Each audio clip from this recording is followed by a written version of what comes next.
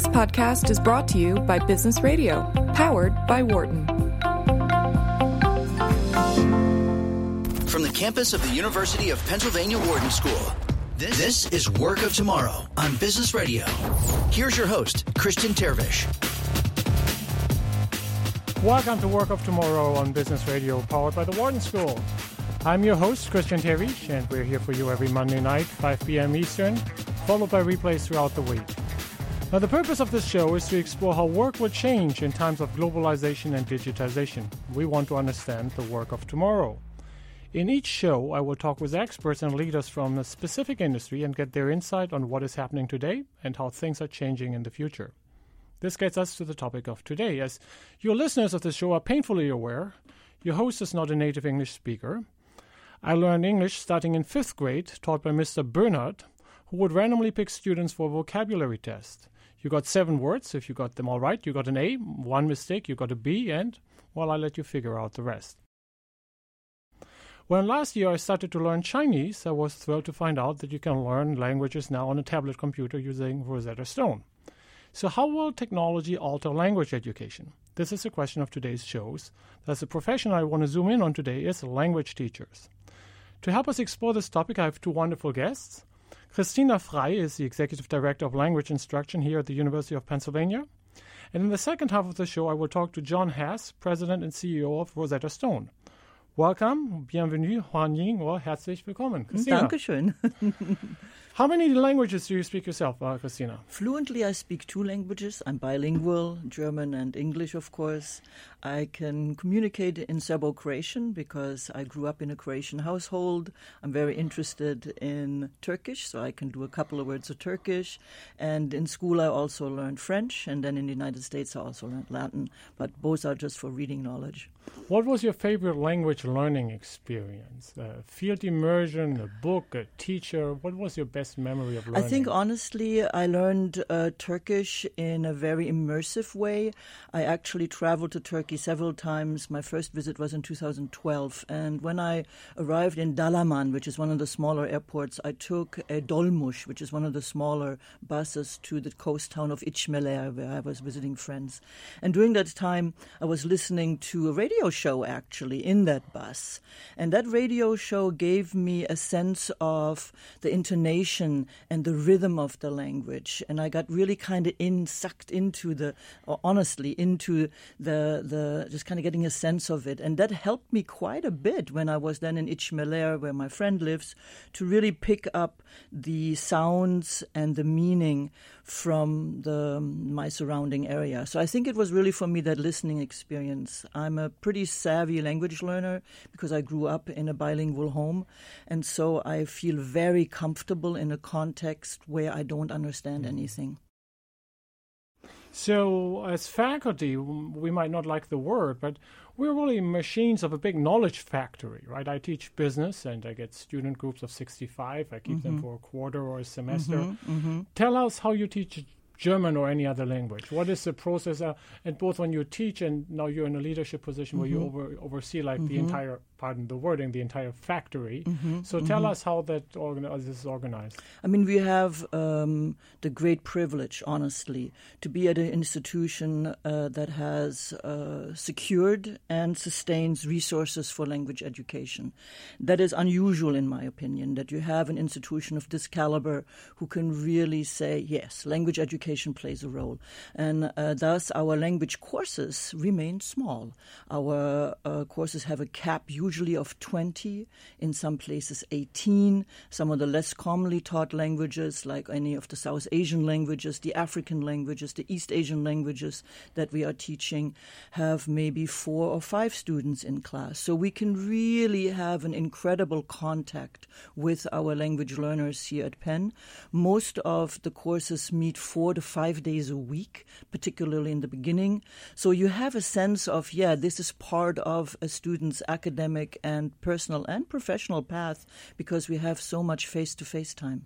So those would be like a one-credit course? These are usually one-credit courses, yes. And so they meet 4 times a week? 4 to 5 times, sometimes 3 times. We also, our intermediate courses also sometimes meet 3 times. Our evening courses meet 2 times, but then for almost 2.5 hours. So we have a good contact with the students. All research shows, doesn't matter how long ago, in linguistics and applied linguistics, contact hours are the bottom line. So the more contact you have, the more likely you are able to succeed in really internalizing and deepening language competence. Tell us a bit about the faculty who teaches these courses. We have an incredible language educator community. We are incredibly organized. We meet regularly. We have a language advisory committee that reports to our Associate Dean, Jeff Kalberg, in the School of Arts and Sciences. We are highly, highly prepared. Most of our faculty have PhDs, either in the field of their studies, let's say German studies or Chinese literature or Arabic poetry. Many of them have masters. Many of them have masters or PhDs in applied linguistics, so they're highly competent. Most of our leadership positions, these are our full-time language educators, are nationally and internationally very active.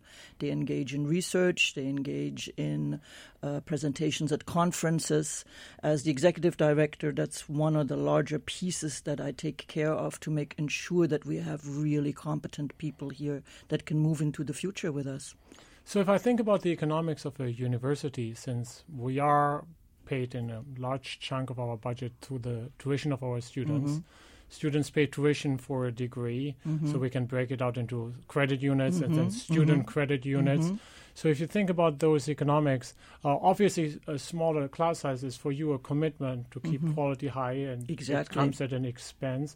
How do you see that the trade-off made? That also, if you look throughout the country, I think we've seen a couple of trends: bigger classes, but also an increasing usage of adjunct faculty.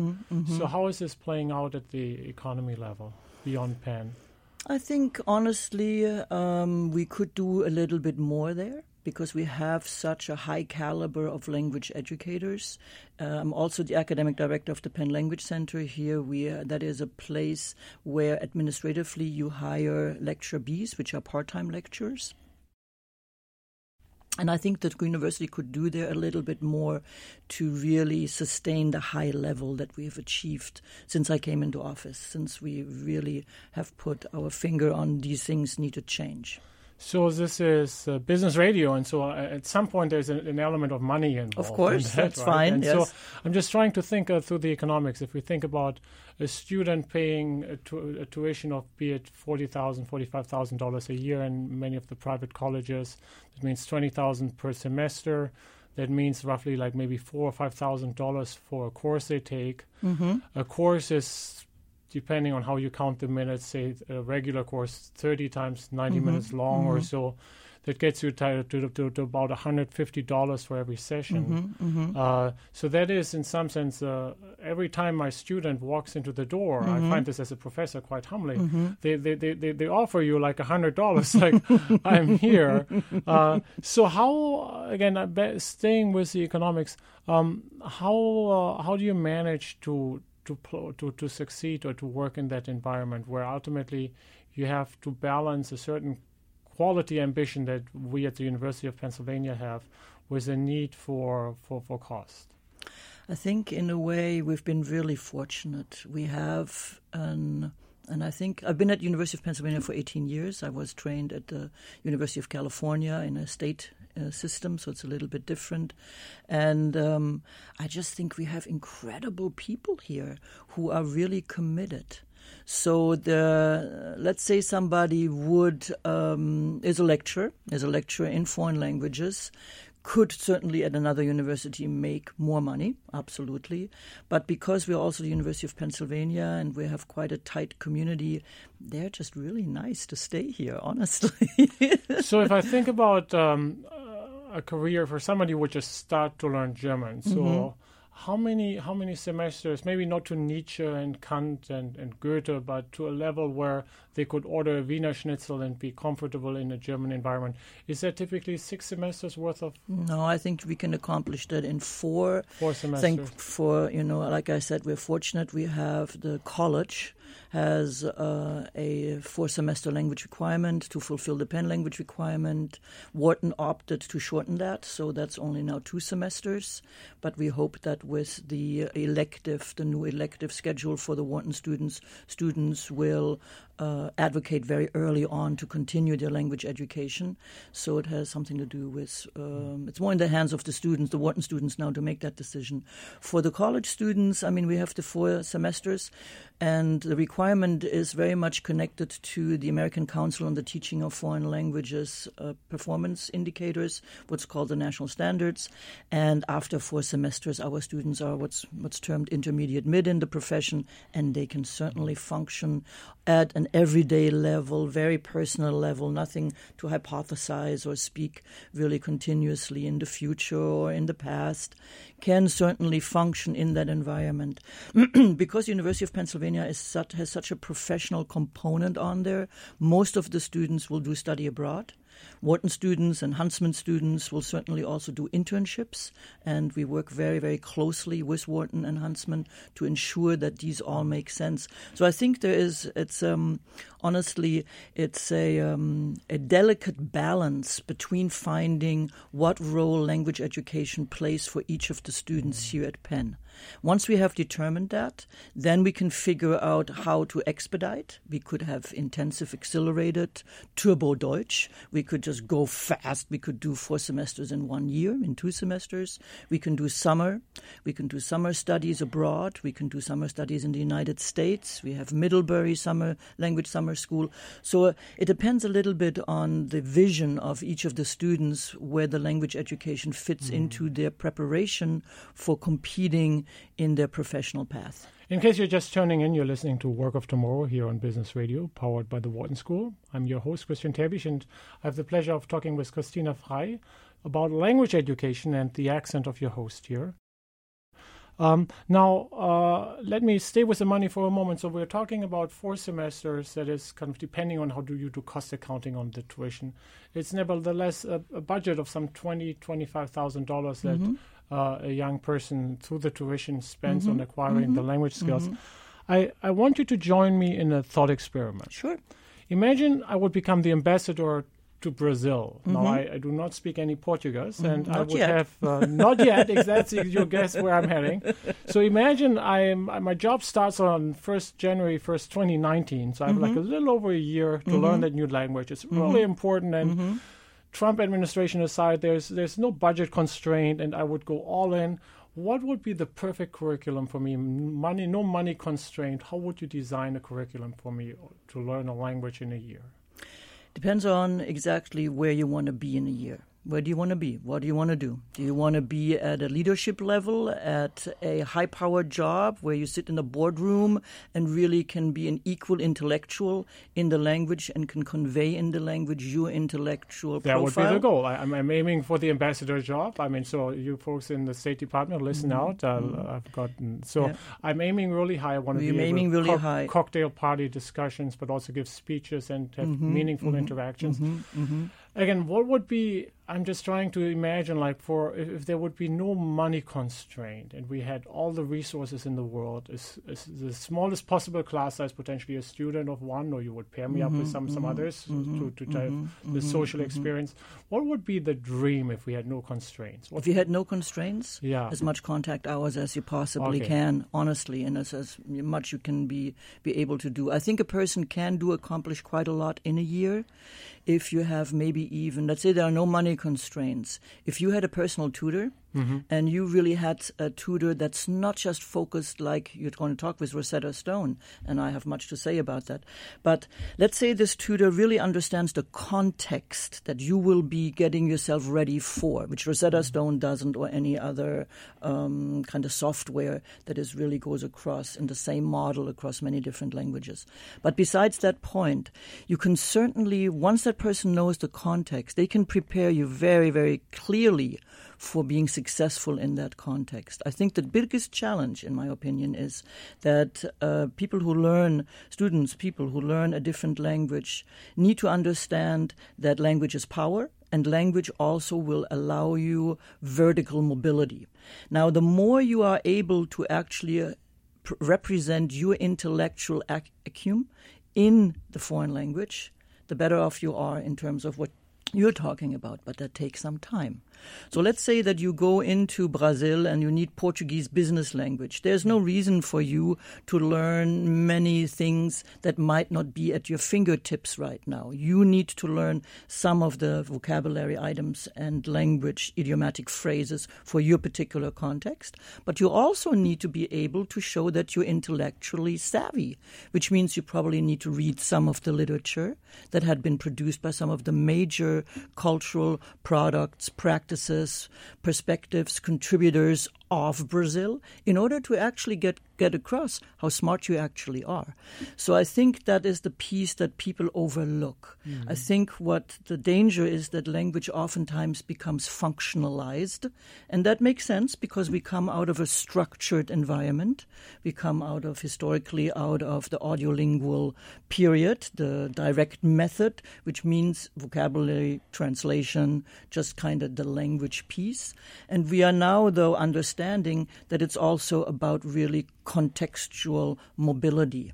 And there it gets really interesting. So for you, I would say a year will be enough, but a lot of contact and a very smart tutor that can really tease out you cognitively to really use your background knowledge to make sense and to expand your language competence. So is there a role in that best case scenario of language learning? Is there a case for technology in there, through flashcards or through vocab lists? How do you blend those into the curriculum here at Penn? I think it depends on the different languages and the difficulty of languages. For instance, when you look at Mandarin and any kind of a language that has a different script, we could look at Russian as well. There you are within a Western university, you also need to figure out how you are actually going to prepare the students or the participants to also read and write, which is different for languages in Western script. It goes a little bit faster, right? So that comes into the mix. So again, it's a matter of what do you want? Do you just want to converse, or do you also want to really read and write at a really high level? So if you let me kind of sneak in a question while you're drinking here. So it's a really interesting discussion, and the kind of the framework I try to develop here is there's really two dimensions that as a society, as an organization, we have to wrestle with. The first one is quality and excellence. Absolutely. And that's kind of why I was pursuing that element of if money doesn't matter, but if I'm part of a big state school system, or heck, many private universities are not as blessed as we are in terms of budget. You are teaching much bigger classes. You have much more pressure on cost per credit unit. How would that usage or that profile of the ideal teacher change from the one that you just articulated, the person who helps me understand the context in my professional setting? How does that change for somebody who has to master much bigger classes, is under cost pressure? What changes in that part of the... You know, the like I said earlier, we know from research, and there's not much wiggle room there in terms of interpretation. One piece is contact hours, and the other one is motivation. Now, motivation is a very interesting piece of cognition and of learning theory. It depends also on the students, the participants' motivation. You have high motivation. If you want to work in Brazil and you want to be in a leadership position, you bet you're going to give it your all in order to really learn the language. So the motivation and the level of motivation is key, no matter how big the class is.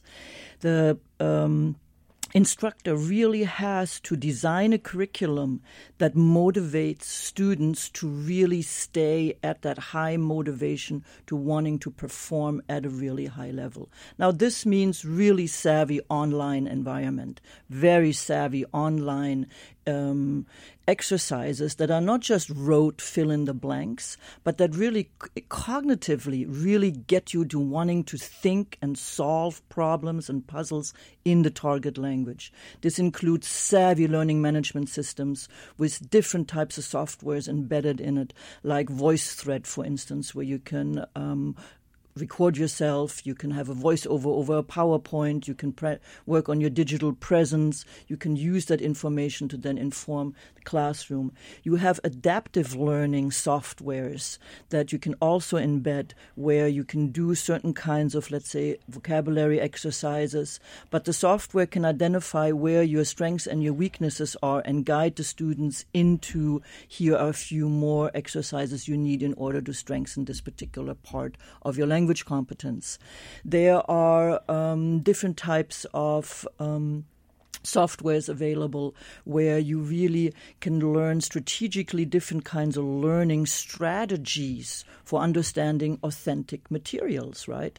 So that it's not the one-on-one translation anymore that gets us to the meat of the heart, to the heart of the matter, but that gets you to really understanding what is the gist here and what is the most important information that I need from this authentic context.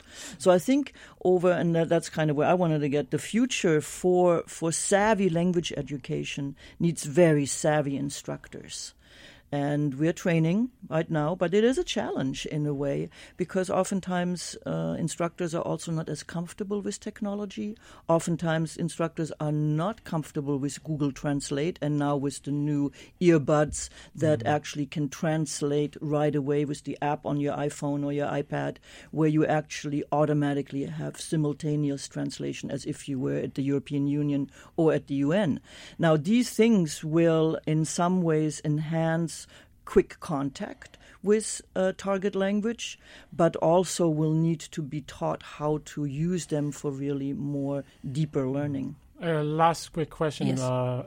Predictions are always hard, and that's why we maybe shouldn't make them, but nevertheless, let me put you on the spot and I'll contact you then when the time has come. But if you think 15, 20 years ahead from now, will we have more or fewer language instructors than we have today?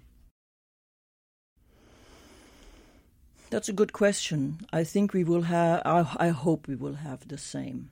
Because I do think that in order to really address the individual needs of what role language plays for each of the students, we need that face-to-face contact.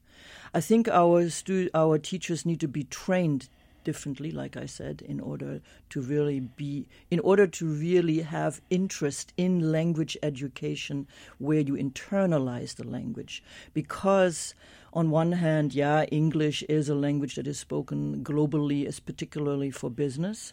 But on the other hand, the real deep learning that really makes a difference in people's life and how they really interact with other people is not going to go away. In fact, I'm a very good friend with my colleague at the Monterey Institute of International Studies, where they train translators. Currently, we're in a dire need of more translators, which you wouldn't think, right? Because we have so much good software out there, and Google is going to get hot once the algorithms kick in and artificial intelligence kicks in, and we can really serve the Internet for semantic, nuanced translations. There's nothing that will stand in the way anymore. But that doesn't mean that those individuals who really want to internalize the language for whatever their personal motivation is will go away. So I hope that we have the same amount. It's possible that there will be less. I don't think there'll be more. Let's put it that way. But I really will advocate for this at this kind of level of institution, at an Ivy League institution of the source like the University of Pennsylvania, that we will stay pretty much at that same level where we are now. Says my fellow countryman, Christina Frey, who is Executive Director of Language Instruction here at the University of Pennsylvania. We need to take a short break now. When we come back, I will welcome our second guest for today, John Hass, who is the President and CEO of Rosetta Stone, and we'll continue the discussion of work of the future. How will language education look like in 20 years from now? Thank you for listening. We'll be back after the break. You're listening to Work of Tomorrow on Business Radio, powered by the Wharton School. Here again is Christian Tervish. Welcome back from the break. I'm Christian Terwiesch, and this is Work of Tomorrow here on Business Radio, Sirius XM. We've been talking about what it takes to master a new language, and that is certainly a topic very dear to my heart. As you can figure out, even after 20 years living in this country, I still speak with a heavy German accent. In the first half of this show, we had the pleasure of talking to Christina Frey, who is the Executive Director of Language Instruction here at the University of Pennsylvania. Now I want to move on and welcome our second guest of this day, John Hass, who is the President and CEO of Rosetta Stone. Welcome, Huan Ying, herzlich willkommen, bienvenue, John. Good morning. How are hey. you? Guten Tag.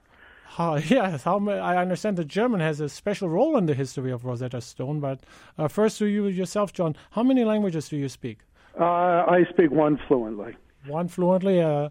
With all these product offerings that you have at Rosetta Stone, if you could maybe spend 6 weeks of a little bit of extra time, which language would you personally pick to start? I would choose and have chosen Spanish, actually. It is a language that I have frequent need to use, both in my travels and in my time here at home. And that's the language that I have chosen since I came to Rosetta Stone. So tell us more about the Rosetta Stone history. I mean, I was hinting at the fact that the language of German has had a very special role in there. How did the company get started? So the company is about 25 years old. It was begun with really the idea that the use of technology could play a vital role in allowing someone to learn a language. In fact, one of our founders had traveled to Germany. They were spending time there, and they realized that the best way to learn a second language was through a truly immersive experience, the ability to travel and be in a different country fully surrounded by a second language. And they believed that could be replicated, mimicked, through the use of technology. And this was 25 years ago. You can imagine the state of technology at that time, but the inspiration was a very sound one and continues with the company through today in the way that we approach the instruction of language learning for beginners, certainly, not necessarily someone who comes to us with a greater fluency in an existing second language, but for a beginner, we truly believe that a true immersion approach to learning a language is the best way to get someone started, and that's what we do in our consumer products and for beginners who come to us through schools or through their corporate partners. So as a business professional, what I like the most about your product is this kind of this anywhere, anytime element with, you have sometimes you're waiting for a flight or you have a kind of a half an hour in the evening after dinner. And oftentimes as busy professionals, we just don't have the luxury of signing up for a course where you have to show up someplace, be someplace, versus your platform has this anywhere, anytime mentality. Tell us how the learning experience works. Sure. So as a beginner, you come in and you are truly immersed in the language that you are learning. You begin to learn the language from the very beginning. We believe in a few things. We believe in that approach. We believe in a multisensory approach where you have the opportunity to see the word or the action that you're learning. So you have a visual approach. You can hear it. So you have the auditory impact as well, and of course you have the opportunity to speak it. And when you speak it, we use our speech, what I refer to anyways, our speech enhancement engine. Other people would call it a speech recognition engine, but it's really not meant to recognize your speech. It's meant to help you improve your speech, and so it listens to what you're trying to say and corrects you if you don't say it with the proper intonations, with the proper accent, and it can be tuned up and down based on your current level of proficiency in the language that you are attempting to learn. And you progress through the program. You build skills. We believe the retention of what you're learning, because we are hitting you with both visual, auditory, and the ability to practice your skills is much higher. And it's also a very engaging program as well, because you are able to see yourself progress, and because we believe we are able to help you speak phrases and words very, very quickly, which gives someone a great sense of accomplishment and keeps them pushing forward in the program. We also offer, because learning a language is a very difficult task, as you likely know, we also offer live tutors as well, if you would like to take advantage of that to facilitate your practice. If you have questions, if there are issues you have, you can also take advantage of a live tutor, because I think truly to master a second language, you as a learner need to take advantage of as many different ways to practice and learn as you possibly can. I enjoyed playing with the tablet version, where you have on the Mandarin, you have the Nuzhen and the Nanzhen and Nuheise and Nanheise, and you see these pictures of these women and the men and the boys and the girls. You see the Mandarin symbols, and I enjoyed that part. I've not taken advantage of your tutoring services. Tell me more how that works. Is that an Uber-type platform model where you basically provide a platform where learners and tutors work, or are these Rosetta Stone employees? How is it organized? Yeah, they are contract employees of our company. We make tutoring available in 24 different languages, if you can believe that. There are people that we have trained that work on our proprietary system. You schedule a tutoring lesson with us when it's scheduled. You meet with your tutor. They're usually one-on-one if you're a consumer user, but you can also schedule group lessons. And many of our corporate customers have either group or one-on-one packages for their employees. You then meet with a tutor who knows where you are in your learning journey, based on your progress in the self-directed learning application, and is able to work with you at your level. And they're usually native speakers of the language that you are looking to learn. And we've found it to be a very, very good experience that people enjoy. So what would be, give us a sense of both the workflow and the cost structure of this. So if I wanted to take a tutor lesson now in Mandarin, it is something that would have to be scheduled in advance, or could this be done on demand where I just press tutor me now? Yeah, it usually has to be scheduled in advance. I think you'd find that with most any application and service at this point, given the number of languages that we offer. It's very hard to offer that on a demand basis. But the ability to schedule in a timely way that fits your schedule, I think you would find to be quite simple. And is the pricing, how does the pricing work? Is it a subscription-based model, or is it per use? It really varies depending on the number of tutoring sessions that you're looking to purchase, whether you're coming to us through a corporate customer who may have bought hundreds or thousands of licenses. It'll depend on whether you're a single user or you're willing to work in a group class. But I think in most cases, I think you would find it to be very reasonable. So how does your production process, pardon the wording, look like? So imagine you and I want to start at a new language, Bavarian, a very important German sub-accent. It's so different that I don't understand it myself. So we would need a new course.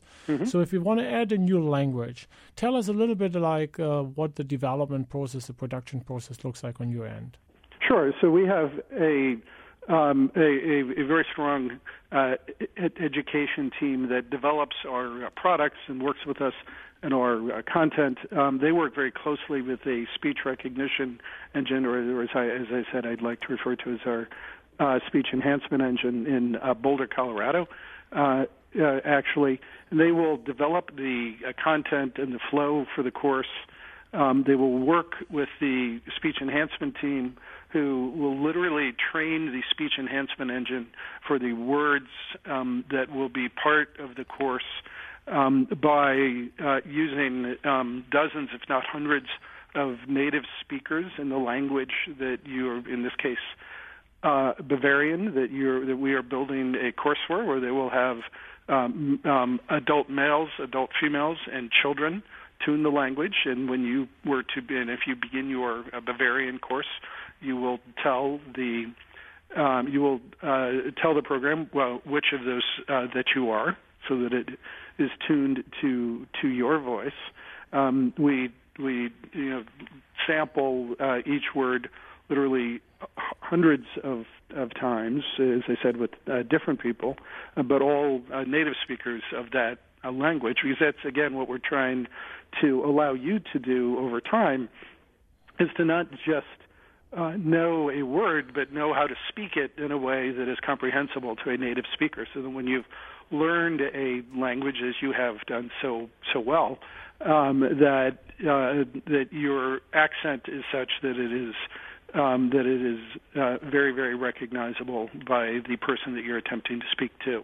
And so those two things really work very closely together, both the development of the content, the words and phrases that you see and that you learn, as well as the infusion of that content into the speech enhancement engine. But for you, there is a common architecture or a platform that you have developed for all languages, really, where you adding one more language is becoming easier and easier for you over time, because you have developed the skills, a set of photos, a set of vocabulary flow that you learn certain words in a certain order. How much of that platform is common across languages versus being redesigned or custom built for each language? Yeah, it's really 100% common in terms of the underlying engineering architecture. And we've because we're in so many, what we would think of as world languages at this point, we've really not developed many of those of late. But because I don't think what we have done recently, though, which has really been just a great thing for our company, because it sits at the center of what we try and do from a mission perspective, is we have been working with Native American tribes whose language is disappearing before them as they have fewer and fewer native speakers. They've wanted to retain that part of their heritage. And so we have been working with a number of tribes to build a Rosetta Stone for each of them, if you will, which again includes both the content, the speech enhancement engine, and it allows them to retain that part of their heritage permanently. Train children that are growing up. Because really there are many tribes who have very few native speakers left, which has been one of the difficulties. As I said, we like to sample dozens, if not hundreds, of native speakers as we build the speech enhancement engine. Sometimes it's hard to do that in these situations because there are so few native speakers left, but that also sits at the center of what we're trying to accomplish, which is help these people preserve what is a tremendously important part of their culture. And so our ability to do that and to do that relatively efficiently has really been terrific for us, and our ability to serve customers like that. In case you're just tuning in, you're listening to Work of Tomorrow here on Business Radio. I'm your host, Christian Terwiesch, and I'm chatting right now with John Hass, who is the president and CEO of Rosetta Stone, a company that has really taken language learning and put it really away from the traditional classroom onto initially CDs and even cassettes towards now the online world. So there is an element where I think there is some form of tension or disruptive threat, if I may use that word, where if you're looking about teaching a child, as you were just mentioning, John, in the case of some Native American tribe, but for could be just somebody in a K-12 environment. So how would you organize language education if you would be the principal or vice principal for language education in a K-12 setting? What would be the role of technology? Would technology be substituting some of the in-person piece, or how do you think about your product blending into that kind of traditional education? Well, you really chose the right word, which is that it is meant to blend, and it is never meant to replace a teacher, but really to blend in a way that provides and empowers the teacher. if you think about language learning, again, and I think about my own language learning experience through high school, where I was actually learning German, one of the things that is required in learning a second language is the ability to practice that language over and over and over again. And when you have a single teacher at the front of a class calling on students over the course of a 40 or 45-minute period of time and asking them to speak, the ability to really practice and get feedback is quite minimal. With a program like ours, where you can practice on your own time, either in the classroom, in a computer lab, or even at home, and get that feedback from the speech enhancement engine, it really blends quite elegantly. I'm a firm believer that having a teacher as part of that is hugely beneficial to someone's learning. I believe you can certainly speak a language using our program alone, but I absolutely believe that working with a teacher in a classroom is the best way to learn, and I absolutely believe that a teacher's ability to teach and for their students to truly move forward at a reasonable pace is significantly enhanced by their ability to work with a program like ours. And so they really blend quite elegantly together and really allow a teacher to shrink the classroom, if you will, and allow students to learn in a much more directed way with immediate response, and the teacher then can focus on the students that are either struggling or they can spend more true, real individual time with a student in a classroom. So if you think about your different market segments, you have consumers, individuals like me. You have corporations, right, big companies who are basically preparing maybe expats or so forth for languages. Do you have deals with K-12 institutions where you power or you support, choose whatever word you like there, that you support their language department? We do. We have deals with thousands of K-12 schools across the United States, really serving two needs. We're working with those schools in their foreign language departments, as you would expect, helping a student learn German or French or Mandarin. But a very large part of what we're doing in the United States is helping students learn English as a second language, something that's been a really important part of our business and our mission is working with those students and those teachers to help them learn the English language so that they can more quickly assimilate into the culture and in the case of a school, be much more successful in a school environment where they may be being taught their other subjects in English, and their ability to proficiently interact with other students, with the teachers, and with their coursework is significantly enhanced by their acquisition of English as a second language as quickly as possible. So that's been a really important part of our business. We also work with a lot of higher education institutions in the U.S. and even more importantly, in many cases outside of the U.S., where the acquisition, especially of the English language, is viewed as a way to move forward more quickly in someone's career. And so the ability to graduate with a working facility of the English language when you leave college or you leave graduate school is viewed as very important. So where is the limitation right now on the technology? So I guess every technology has every language education, short of a class size of 1, has a limit on customization and contextualization. Every learner has different ambitions and different goals. And so I think the same is true for technology, right? When you build a technology platform, you have to kind of solve for some form of a common denominator here. If you think about 5 or 10 years from now, where would you like to do better, so to say? Where are the next opportunities for you to further enhance the learning experience? Sure. It's a really good question, and I think we've come a very long way in making the improvements I would like us to bring in the products that we provide for our corporate customers, and and that's the ability to truly tailor the learning experience to someone's needs. if you will, by following can-do statements. Truly, what do I want to accomplish? What am I looking to learn as I acquire a second language? Is it because I have a reasonable facility in the language that I am looking to master, but I want to be able to use it in a business environment where I might be negotiating or speaking with third parties? Where am I?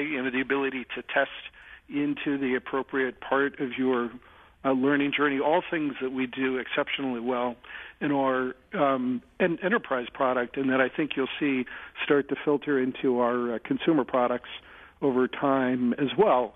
The other thing that certainly we think about, and we should, especially given our background as the leader in truly immersive language learning, is what other ways could we bring immersion to a learner? And of course, that causes you to think about VR and maybe more importantly AR as a learning tool for the future. And I certainly believe that will be part of our offering. It will not be in the next year, but in the next, if you're truly looking over the next 5 years or so, there will be a Rosetta Stone AR or VR product. I would certainly believe. Again, we're big believers in true immersion learning, and that is, other than flying, as our founder did to Germany to learn a second language, the ability to feel like you're in a truly, and as also talked about, you want to touch as many senses as you can, and being surrounded by a much more immersive environment, we think is a really interesting approach to learning a second language. Now, education always comes at a cost. If you just think about our earlier guest, we talked about what it costs us here to educate a student at the University of Pennsylvania. Order of magnitude, we're talking about 4 credit units. A credit unit, if you look at the tuition costs, they might run around $5,000. So very easily, you're spending for a language education as much as a car. There is some potential with digital products of doing it cheaper also. So I'm wondering if you could talk a little bit about the tension between traditional language teacher and your company. Is it friend or foe? No, I think friend. I think, again, we are a wonderful supplement to a traditional language teacher. Even a wonderful experience, as I'm sure you have, at the University of Pennsylvania, learning a second language can be enhanced by, as you started the show, by saying, this is something that I can use on the go, just to reinforce what I'm learning in a classroom. I can use it at home. I can use it when I'm traveling.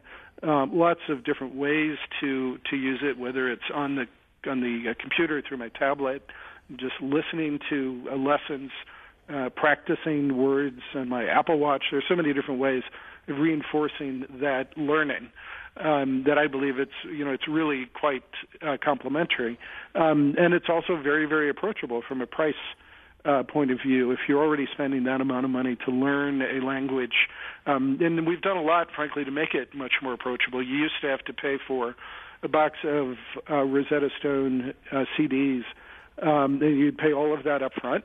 And a few years ago, that could be $400 or $500. Now you can purchase a 3-month or 6-month or 1 year a subscription that would typically be anywhere from $50 to $120, depending on the initial subscription term.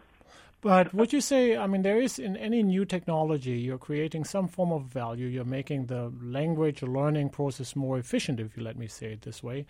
And so there is somebody who is extracting value. Either we're going to have the students speaking better Spanish at the end, or we're going to have Rosetta Stone make money, or there is ultimately the need for fewer teachers. Isn't there some disruptive threat, maybe not getting rid of all language teachers, but wouldn't potentially through technology class sizes be able to creep up for traditional K-12 institutions who are facing a lot of cost pressure?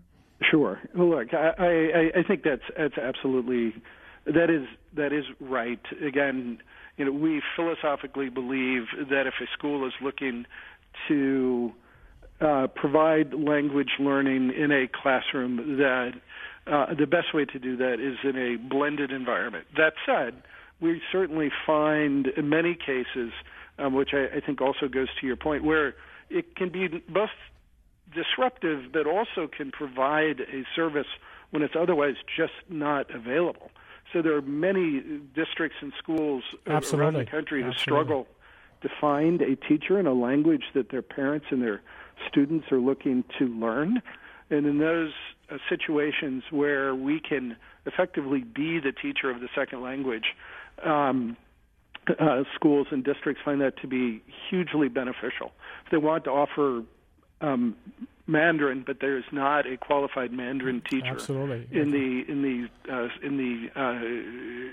area, we provide them that ability, even if that means there might be a teacher in the room making sure that students are doing the work they're supposed to be doing.